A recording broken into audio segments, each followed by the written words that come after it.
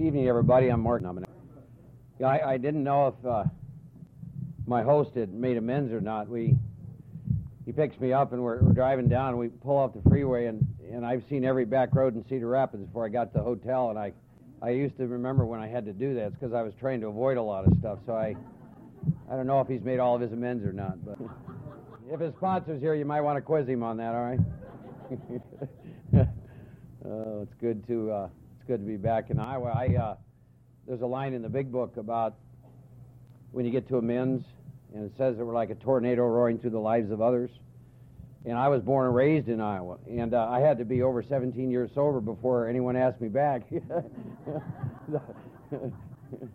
I will qualify myself, but that ought to tell you something, you know. I went to a 35-year class reunion up in Humboldt. You know, I used a phrase earlier today, how do you know what you don't know? And several of my classmates, by the time I was a senior in high school, were concerned about me and my drinking, and I didn't even wake up till probably 1975. I got out of high school in '64. But you know, because of the power and love of God, and a lot of wonderful men and women who've gone before me, and a lot of strong home groups, I haven't had to have a drink of alcohol since October the 19th of 1980. The universe is a better place as a result of that. And there were probably a lot of times between then and now that I should have been drunk, and that's probably because of God that I wasn't. I do want to spend a little time qualifying. I was born in Des Moines, Iowa, and I went 16 years before I had a drink, and I went 17 years practicing celibacy, and at 16 I picked up alcohol, and at 17 got introduced to sex, and I've just been pretty messed up ever since.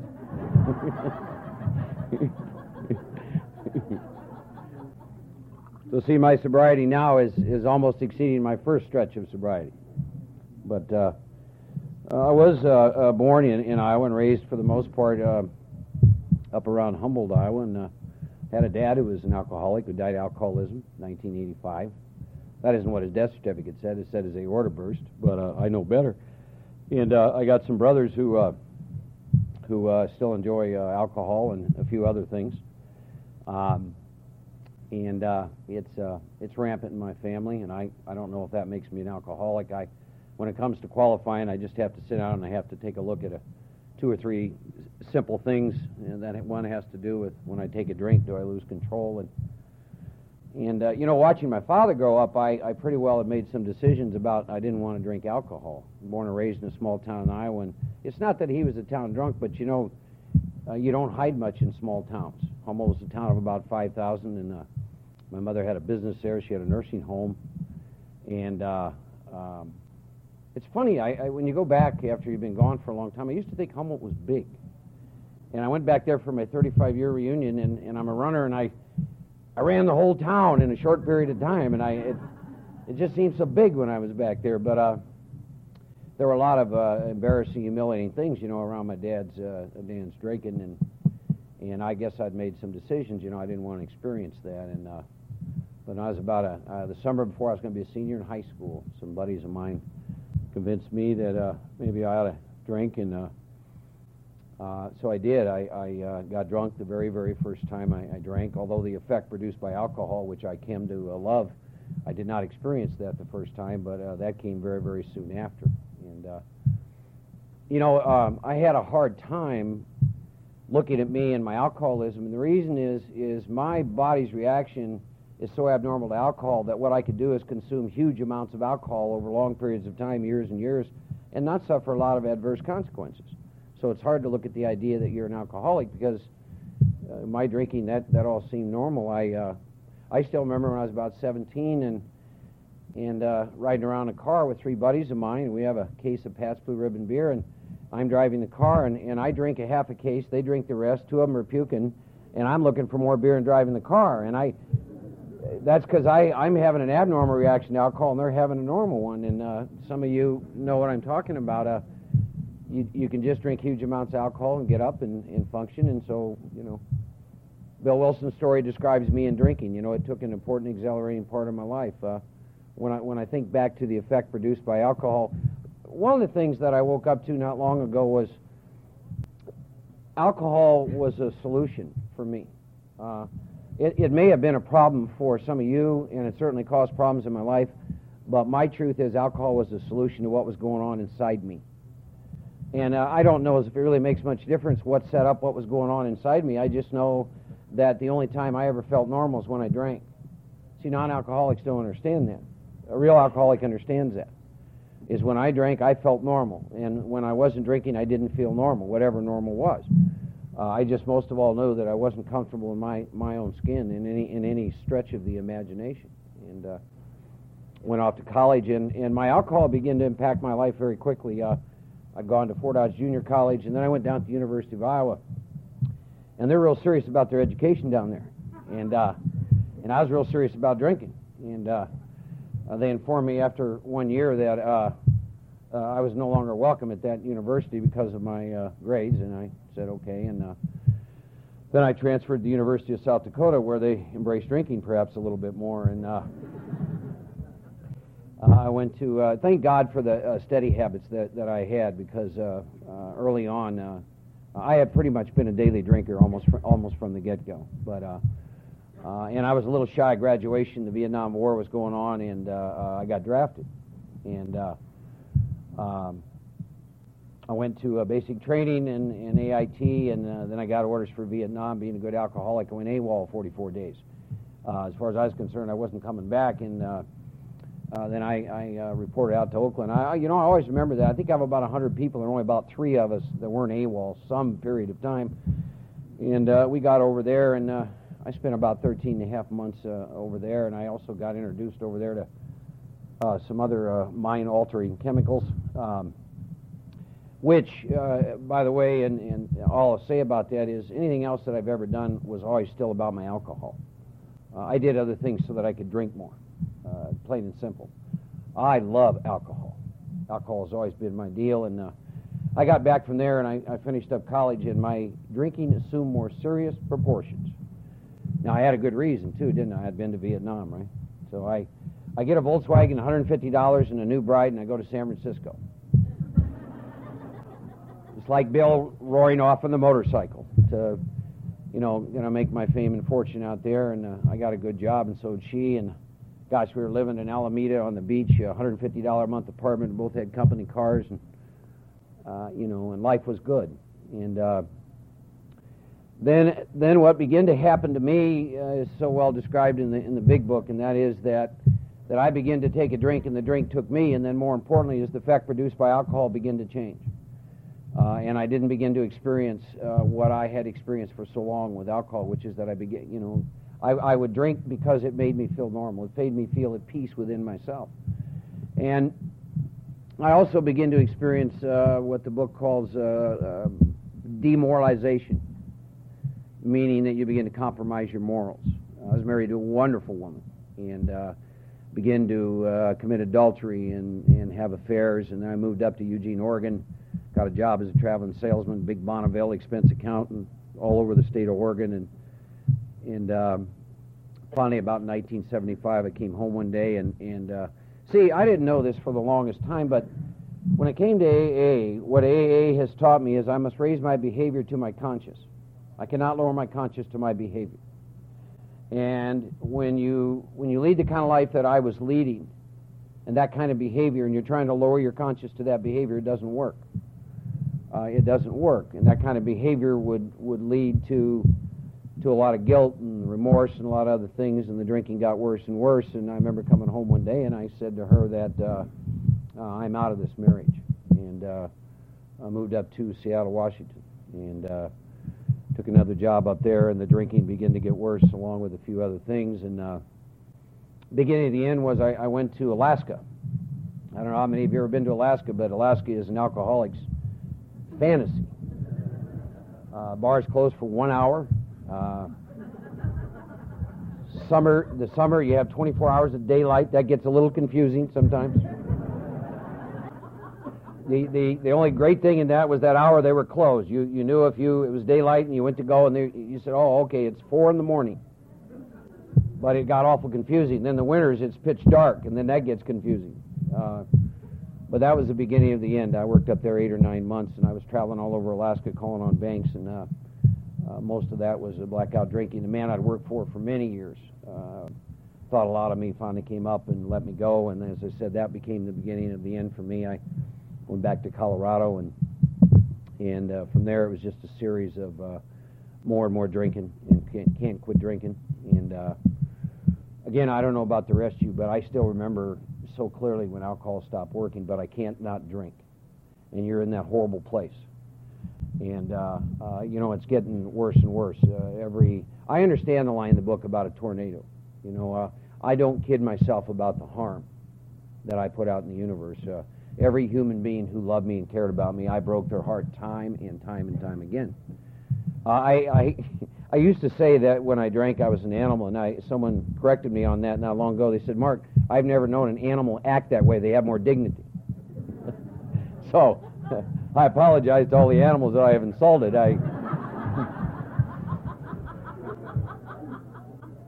Because that's the truth. Animals have more dignity than when I drank. And I had some brothers that were doing some illicit activities, and they enlisted my aid in that. And I continued to drink, and I continued to deteriorate on a daily basis. I'd stay up 5 or 6 times.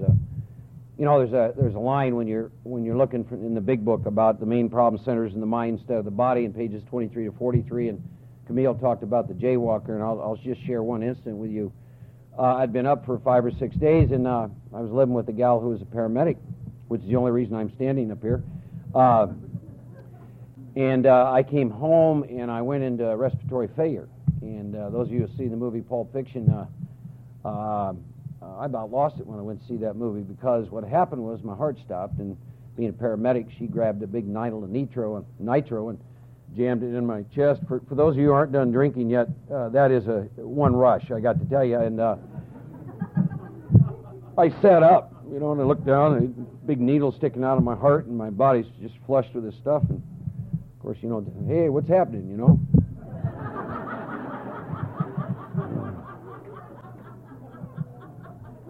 I had another time that I was living with a gal, and she had a young child, and I went to the store for milk, and I wound up in Jacksonville, Wyoming, which was 800 miles away, for 9 days. And but when I came back 9 days later, I came back with milk. And I wonder why she's so upset. You know, I had a lot of losses in time, linear time, but it just got worse and worse and worse, and that's a lot of what it was like. You know, stealing from people, lying to people, and the list went on, and that horrible thing that happens inside you. You can't die. You don't want to live. You don't have any answers. The dreams are all gone. And if you're like me, you're saying, you know, I wouldn't raise this thing. What's going on? I remember I had a grandmother I loved dearly in 1978. I'm up in Alaska, and she dies, and this is a wonderful woman. And I get on a plane. I got 3 days to get from Alaska to Iowa, and you know, and wasn't that hard to do with airplane. And I wound up in St. Louis, Missouri, 6 days later, and missed the funeral. And I didn't want to miss the funeral, and I did that stuff over and over again. I could not figure that out, and so matter of fact, I made a little trip back to Iowa. Geographic. I was going to stay with my cousin down in Winterset. He was kind of a hippie and liked to smoke a lot of that grass, and I'd always kind of liked him. I was going to try and find myself, and all I did was come back and drink even more, along with a lot of the grass, for about 2 months, and poured myself back into Colorado, met a gal, and married her. That was about 6 months before I got sober, and I didn't marry her because I loved her. I married her because I wasn't working, and all I was doing was drinking and really dying. And she said that she'd be willing to take care of me. And we liked that for a while, but then after a while, my drinking became a problem. And so one night, and this is part of my story, one of those evangelical type guys, they go knocking on your door all the time, well, he'd come by the door. And she must have told him about me, because he came back and he started in on me, and I was kind of like Bill Wilson. I kind of figured I had more liquor to outlast his talking, and I did. And he convinced my wife to take me to this church that night. They had some person coming in, and so she took me, very, very drunk.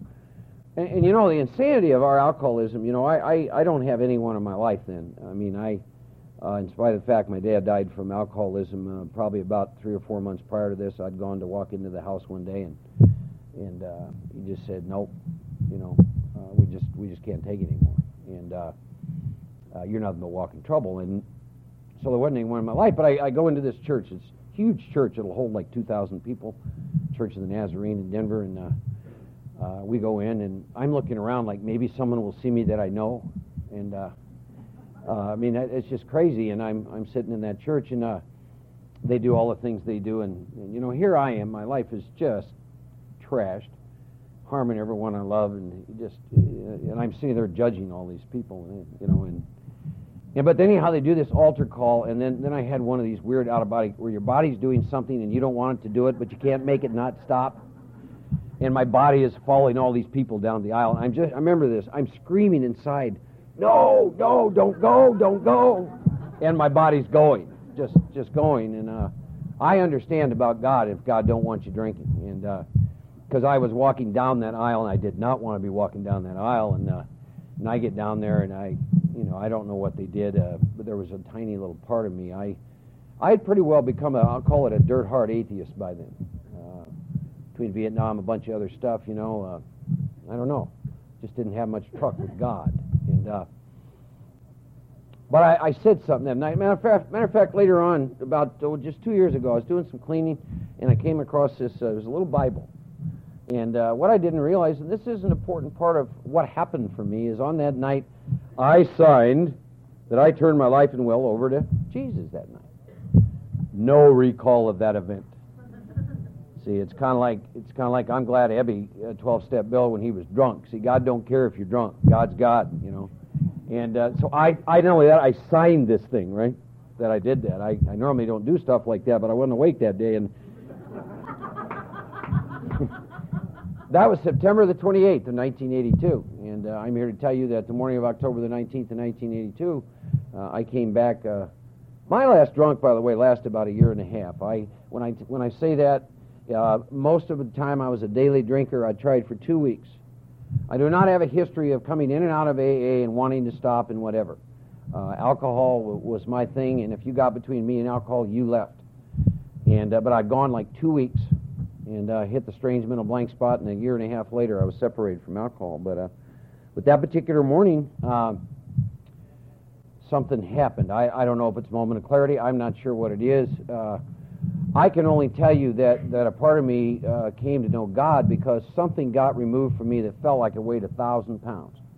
And that night I found myself in a treatment center.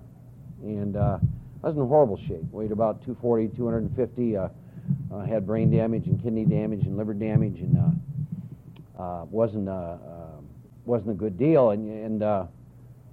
But I was glad to be there. And so my experience in some respects also is like Bill Wilson's.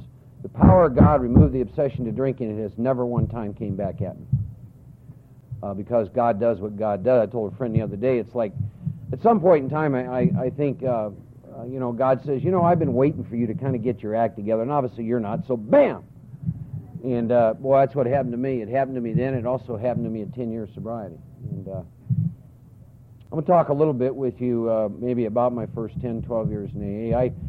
I said this earlier today, but really, and this is the truth, about my first 5 years of sobriety, I do not have much recall of that time period. I just don't. I had really damaged myself from all the years of drinking. And those of you that have some time know this. When you look back over your drinking, if you're like me, the insanity of my life and the depth of my alcoholism was unbelievable to me. I look back and I think about that man and some of the things. And when I come back to Iowa, I can't help but think about some of that. I don't have a clue who that man was, and I see what happens to me when I take a drink of alcohol. But somewhere, I can't remember, 3, 4, 5 years, I think I hooked up with the man who was clear on the Big Book of Alcoholics Anonymous and the steps, and I certainly wasn't. There's nothing worse than being an Alcoholics Anonymous not having had a step 1 experience. There's just nothing worse. Am I a real alcoholic? Do I know what that means? You know, to assume that because you drank a lot of alcohol means you're an alcoholic is a dangerous assumption. And So that man was able to take me through the big book, and I had a first step experience. I knew what it meant to be a real alcoholic, and went through and did some work. I had a lot of amends, and it took me 3 or 4 years to get through that first set of amends, with the exception of 2 of them, and I may talk about those when I get there. Then I'll tell you what I did. And I didn't set out to do this, but I did this. So somewhere between 8 and 10 years of sobriety, I think there's a line in the big book Bill Wilson talks about. I needed and wanted God, and He came, but soon the sense of His presence was blotted out by worldly clamor within myself. I can tell you in my first 10 years, I had no meditation life. I did some sponsorship. I was certainly doing some work with pages 84 through 88. But there's a quote that Emmett Fox has that speaks to me. Here's what it says. Knowledge received intellectually provides no nourishment for the soul. The knowledge I was getting in Alcoholics Anonymous and out of books was providing no nourishment for my soul.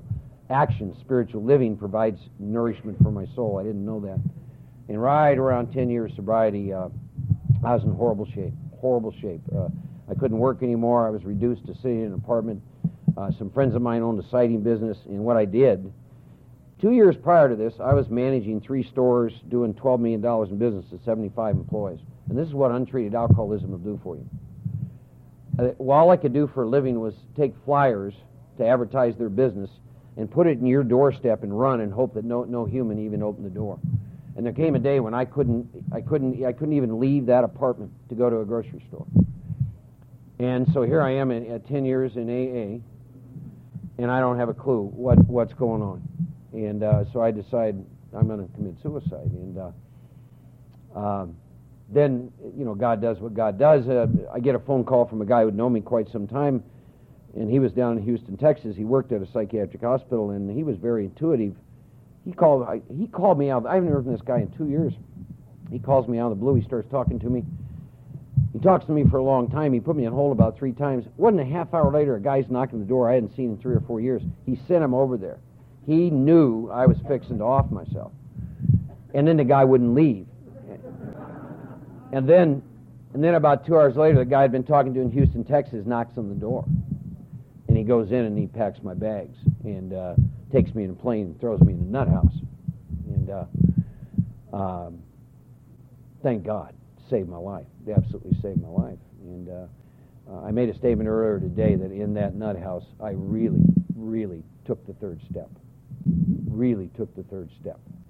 Really turned my will and life over to God. Because, see, I had all this history drinking. Then I have this 10-year history in Alcoholics Anonymous. And I'm in that condition that I just described to you. Page 52 to the extreme. And I didn't want to live anymore. And so what have you got left? What's left in that? And I started to look at the big book in that house, and I'm not an idiot. It's a strange feeling being 10 years sober, locked up, and then, they like to be quick to remind you you're not leaving until they deem you can rejoin society, right? And unfortunately, I had great insurance, which terrified me even more. So I got very compliant very quickly, and after about 35 days, they let me out of there, and I went back to Denver and packed everything up and moved to Houston, Texas in 1991, 78 sob and $100 in my back. The next 2 years, I did a tremendous amount of work with the first 9 steps out of the big book with some people, various people. Saved my life. I saw that I had never made this a way of living. I saw that I had done half measures in Alcoholics Anonymous. I do know that works for a lot of people. It just didn't work for me. It wasn't supposed to work for me. And I finally got real clear on that.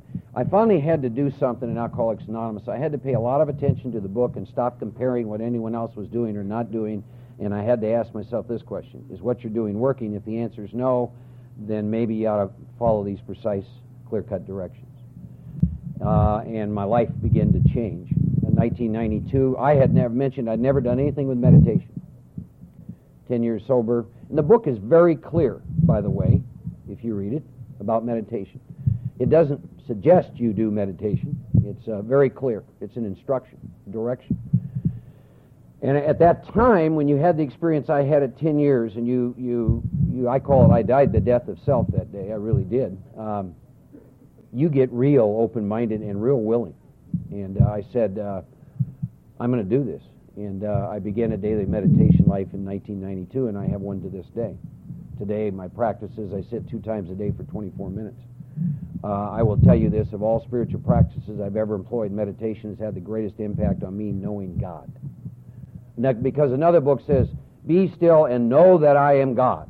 It does not say be still and believe in God. In meditation, I came to know God. So it had a profound impact on me. I'm a step worker. I continually work and rework the steps, and I'll tell you why. Because it works for me. I have to stay connected to step one. I mostly want to talk to you a little bit about my life and maybe in the last year. Because I'll tell you something. Outside of working with a new drunk, this is another thing. Spiritual living for me is about being present to this moment. And when I'm working with a new drunk or someone with a lot of time, and I track those people, a lot of time dying of untreated alcoholism, I certainly must talk about my past experiences so that I can help them. But my deal is, am I present right now to this moment and to my life and to everything in my life? That's all I'm concerned about. I'm 53 years old, and most of my life I've been asleep to the present moment.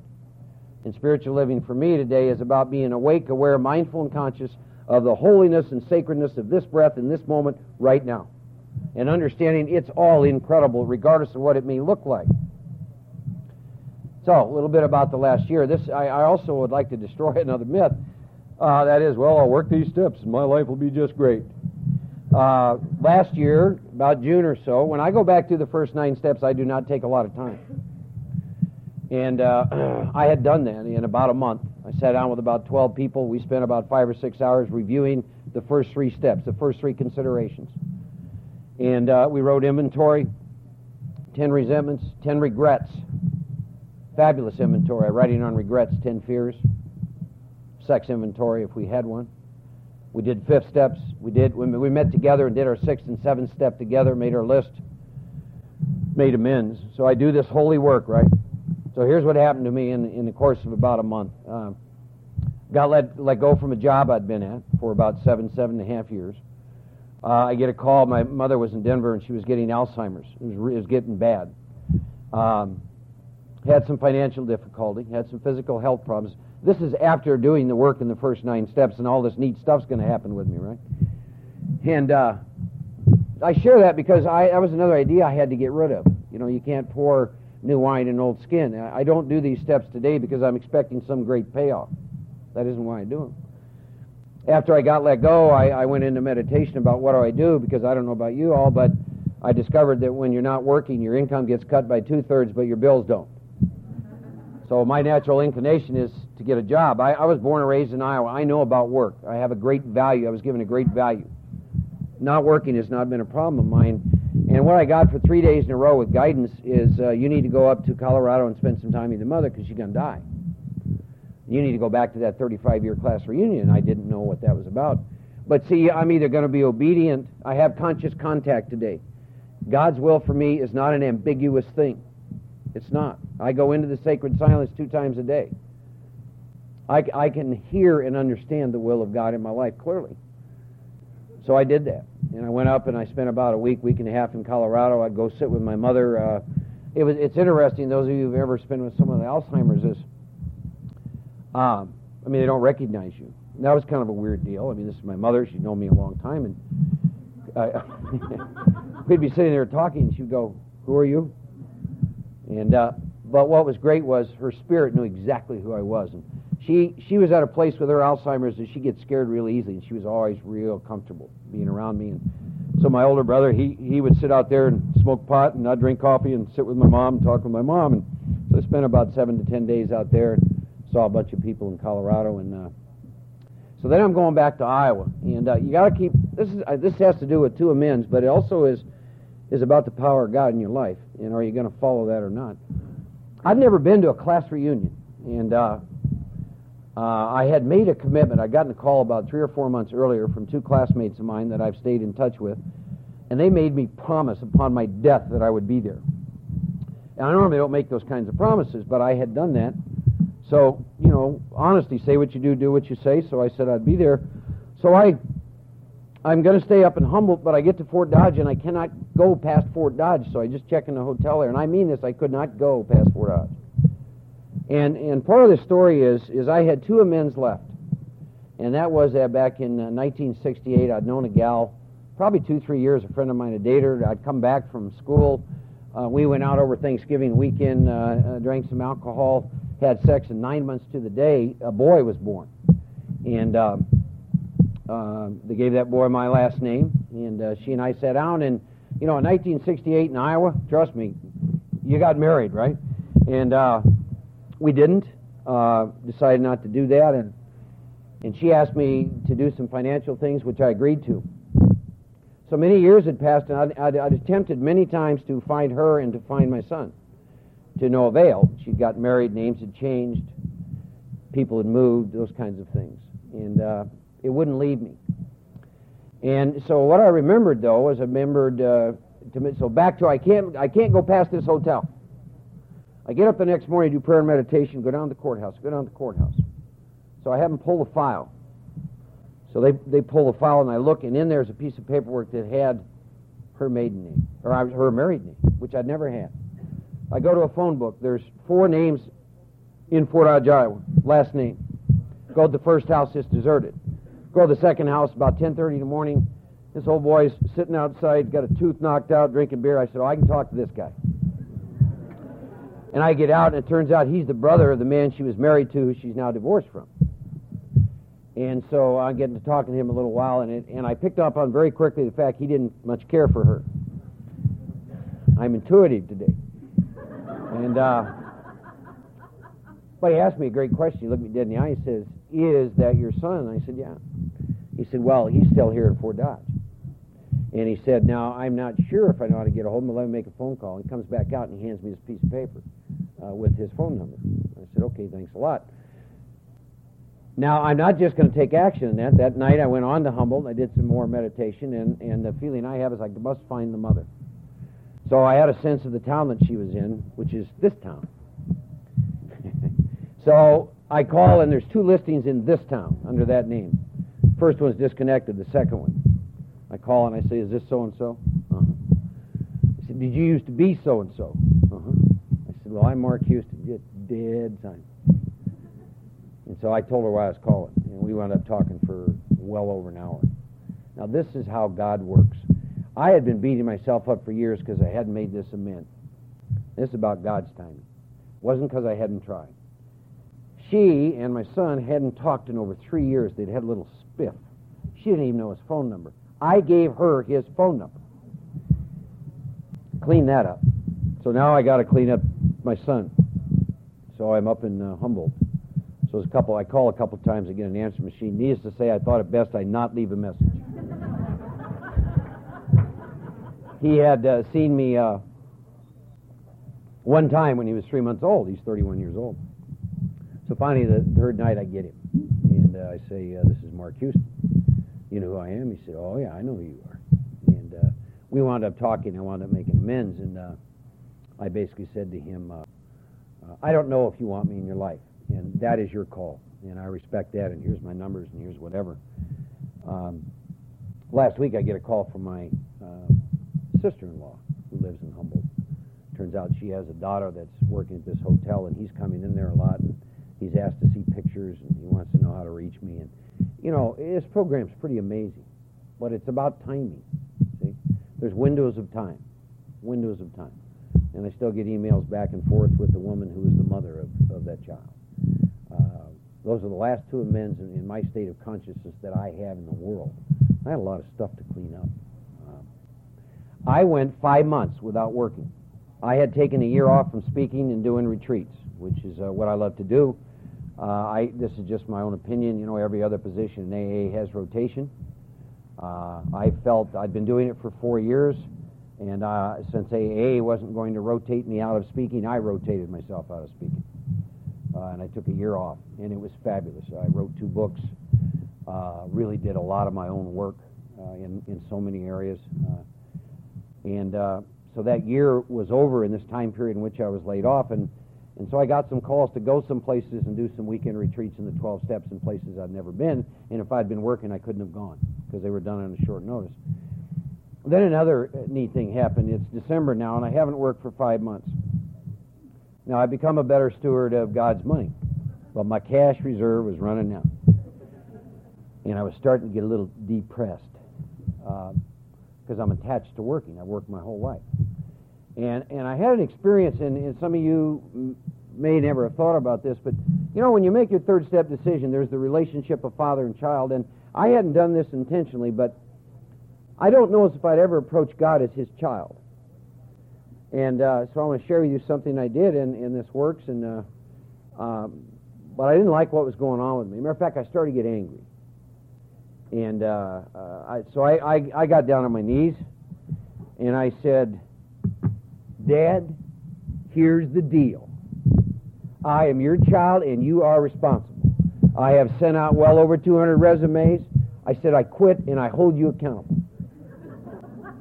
I said, I hold you accountable. You said you'd be responsible. I've done everything that I can do, and I've had all the fun I can stand, okay? I've done everything he asked me to do in these 5 months. I went to Iowa, put my stuff in, I've done it all. And I came at him like a child, and I had never come at God like a child in all the years I've been sober. So now here's what happened. 1 week later, I'm on my knees again. Here's why. I've got 2 job offers and 24 hours to make up my mind. I don't know which one to take, right? Jesus. But if you haven't ever come at God as a child, consider doing that. This is the end of side 1. To continue listening, turn the tape over now. Thank you. And I took that job, and I moved up to Dallas, Texas. And a friend of mine bought a 1,100-acre ranch, and he was a chronic relapser. It almost died I don't know how many times, and he wanted to help chronic relapsers, and so that's what we do. People have been in and out for years, and one guy recently had 18 years, been drinking for 6, doctor, horrible shape. Came to us, everything's in the back of his car. It's a population of people that, well, I think sometimes members of AA get scared of. They say things like this, I don't think he wants the program. I got to remember what the big book says. Jim drank several times, and it says in the book they carefully reviewed with him each time what led up to the drink. I love the relapsers. I love the ones that because see the power of God runs so deep. I want to share a little bit with you about how I kind of come at the steps. I do live in the spiritual dimension of the 10th, 11th, and 12th step. You get to the 10th step, and it says that we have entered the world of the Spirit. What does that mean? Is there such a thing? What do those words mean? And I can tell you what it means for me. It means having done that work in those first 9 steps, the things that had me blocked from knowing that God within me are removed, and I have an awakened spirit. And my function is to grow in understanding and effectiveness with that awakened spirit as I go throughout my day. 10th and 11th step are full of incredible practices. Many, many practices. Probably only in the last 2 or 3 years have I really begun to do a lot of work with it. Incredible stuff like watch. Watch is a spiritual practice. You could take one word, watch, and work with it for 6 months. Watch for what? Selfishness, dishonesty, fear. See, when you're asleep, you don't even know what's going on. Ask is a spiritual principle that you can work with. Ask what? Ask God at once to remove it. I've had to practice a long time to be able to ask. It's a practice. Turn to someone you can help. Get the force away from you. Turn is a practice. I love the 10-step promises, which, by the way, I've never been able to experience without having done the work to get rid of that which has me blocked from God. I've ceased fighting anything or anybody, even alcohol. Think about what it's like to live in that state of consciousness, where you cease fighting anything or anybody, even alcohol. See, that's called freedom. That's called knowing God. That's called not playing God. That position of neutrality the Big Book talks about, I used to think that was just with alcohol. It's not. It's position of neutrality around everything. See? No opinion on outside issues. I don't know, you ever, these school kids, that phrase they use, whatever, used to bother me till one day I realized that's one of the most spiritual expressions I've ever heard. It means I've ceased fighting anything or anyone. Okay? I have an altar at home, and anytime I got a big plaque, whatever, you know. It's a great practice, you know. Well, Mark can't make it. Whatever.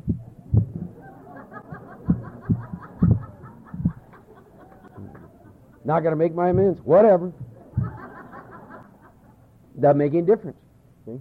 I'm responsible for one life. That's mine. I'm here to serve God and serve others, but I'm not responsible. So, but the practices of the 10-step are absolutely incredible. How can I best serve thee? The vision of the will. What does that look like? 10-step, line of the will. See, in the second step, I came to see my need to be restored to sanity. In my third step, I made a decision to turn my will to God. In the 10th step, it's proper use of the will. What a fabulous experience to work with the line of the will in the 10th step every day in all the affairs and all the things that you do. It's a fabulous thing to practice. Creativity's coming back at me. One of them's writing. I hope to soon have some books published. To work along the line of the will with that. Thy will, not mine, be done. 10th step talks about a sixth sense. The sixth sense is my awakened spirit, conscious contact with God. You know, there's some fabulous stuff I wish we would talk about more in Alcoholics Anonymous that I think is absolutely incredible. I mean, can you imagine a whole hour meeting devoted to your experience with a new awakened sixth sense, which is your conscious contact with God? Share your experience with that, right? Share your experience with having entered the world of the Spirit. Share your experience with inventory. After you get done writing in 3 columns, there's a line that says, the key to my entire future, I look back. Share your experience with why is that the key to your entire future? Fabulous stuff we could be talking about, right? Because the program is about the power and the love and the will of God in your life. That's what it's about. For me. And a whole bunch of other people that I know. It's about God. It's about power. Tell people, you know, it means we're going to talk about God. That's all there is. Fabulous practices in the 11th step. I do a written review now in the evenings. Why? Because I'm awake. When I wasn't awake, I didn't have to do a written review because I wasn't awake. And I like to do a written review. I go back through my day. You know, was I resentful, selfish, dishonest, or afraid? I write that out because I'm awake today. I can see that as a result of that. Do I owe an apology to anybody? The practice I'm working with was a kind and loving toward all. You know, I as a group of people, this is my experience, and I'm talking about myself. We're probably the rudest, most inconsiderate group of people on the planet. And I don't know if it's because of the root of our problem, our selfishness or self-centeredness, but, you know, my actions impact other people. And I'm really just getting awake to that. That what I say to other people impacts them. That it really does. Particularly when you got some power, when you got the power of God in your life. And if I'm not doing reviews, I'm not awake to those things, if you will. So I love to do a written review. All the 11-step tools. What to do when you get up. Whole bunch of prayers, reminding you to do meditation. 11th step gives me permission to be quick to see where religious people are right. I had a great experience for me that kind of changed how I looked at, say, sponsorship. And that was when I got moved to Kerrville, Texas. That's a small town, 18,000 people. And I could not find someone in Kerrville, Texas who had done more work than I had done with the book. Experientially. I'm not talking knowledge. So what am I left with? Well, I did some phone contact, yeah. And it was suggested to me that I really begin to work with the 11th step and be quick to see where religious people are right. So I did that. Incredible stuff came my way. A lot of the books of Thomas Merton helped me tremendously. A lot of Buddhism stuff, which helped me greatly with meditation. I met a Native American medicine man. I did some stuff with him for almost 2 years. Got thrust into the order of St. Benedict. Am I being kicked off? Oh, okay. Oh, is that better? You guys haven't heard a word I said. We're going to have to do this again. But all of those practices allowed me to know God. Then, for those of you, let me ask, how many of you would like to have a burning bush? Raise your hand. They're saying, I don't know about this question. The only people that want to have a burning bush are the ones that never had one. April of 28, 1996, I had an event happen in my life that lasted 40 days, and it took me 2 years to even get my feet on the ground with it, to even begin to understand it. I know what another book says when it says fear God, and that it's not in a negative sense. The love of God is so far beyond anything that I could comprehend. So for those of you who want a burning bush, well, I don't know if you do or not. I'm only 29 to turn my hair white. The love that I have of God in this program is not of me. AA, spiritual living, is more exciting for me today than it was the day I came into Alcoholics Anonymous, because there's no end to it. There's absolutely no end to it. You know, if you're sitting in this room and your AA and your life is flat, here's the great news. You created that. Now, here's the great news. You find someone who has experience, not knowledge, with the big book, and if you want some things to change, if you want to get taken past here, you go through that process with them again. You can't even imagine what can happen to you. You just can't even imagine. To experience God, you must be out of your mind. We all qualify. So you do not experience God with your mind. God is so outside of anything that my mind would tell me about God. Thomas Merton said it best. They asked him one time about God. He said, when it comes to God, silence makes more sense than... I love the silence today. I love solitude. My life is truly not my own business. Don said that to me for years, and I did not understand it. And I understand it today. There's so much freedom when you understand that your life is not your business. And you give up on your little plans and your little designs. I was telling a pal of mine the other day, it seems like I get sent places. And I'm there a year or two or three, and then I get sent somewhere else. So I guess one of the things that I've had to do is realize that. And I pared my life down, and I have enough great furniture and for a nice, large one-bedroom apartment. And I got a great computer in there, and I'm zen-like. Why? Because when he moves me, he moves me. And I've given up my little plans and my little designs. For years in AA, the idea, well, I'm going to find one place, settle down. And see, and this is the thing about the ego. When I went back to this 35-year reunion, one of my pals, Jerry Johnson. I've known Jerry Johnson since 1959. Jerry Johnson married his high school sweetheart, bought a house. He still lives in the same house. He's raised 3 kids. They're all in college and gone. You might think he's been out of Iowa maybe 6 times. And I kept in touch with Jerry all through the years, in and out. And Jerry and I are sitting there talking. And I told him, I said, you know, Jerry, I want you to understand how much I have admired and respected you. And, you know, I look at your life. And he starts laughing. I said, what are you laughing at? He said, you can't believe how much I've admired and respected you for your life. He said, I've lived through you for years. Thank God you did all the stuff you did. He said, Mark, it was boring back in Humboldt, Iowa. I loved hearing from you. And, you know, where are you living now? And what's her name? And, you know. But it's a beautiful life. Sobriety and knowing God and the responsibility of carrying the message of Alcoholics Anonymous. Not my message. I work with people out of the big book, and I guess, you know, in closing, you can't have my experience. But one thing I know about God, you know, His grace falls equally on everyone in this room.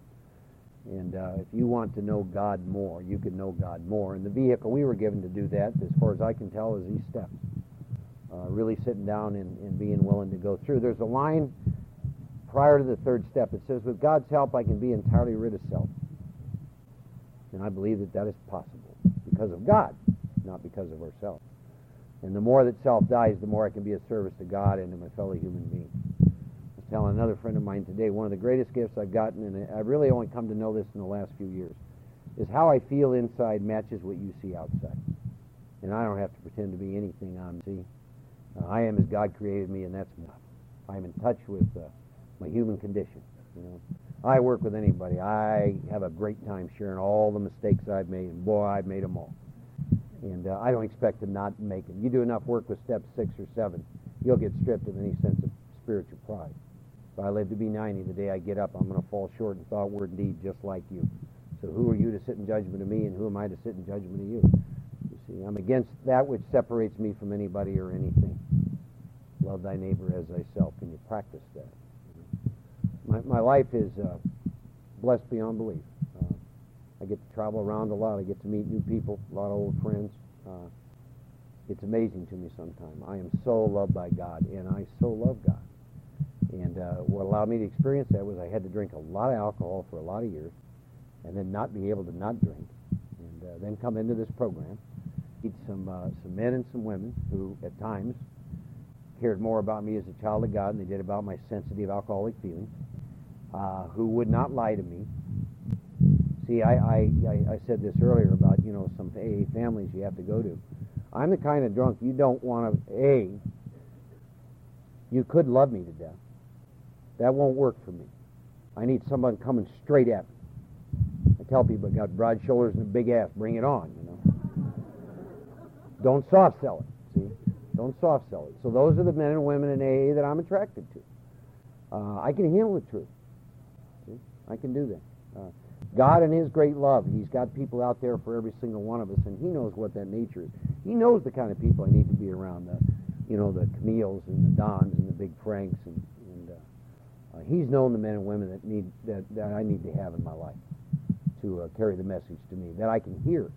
See? We all hear different things, and then somewhere along the line, pretty soon you realize that you get help from everybody. You get a lot more open-minded.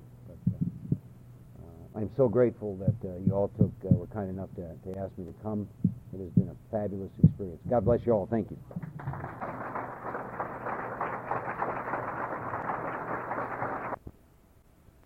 This is the end of Side 2.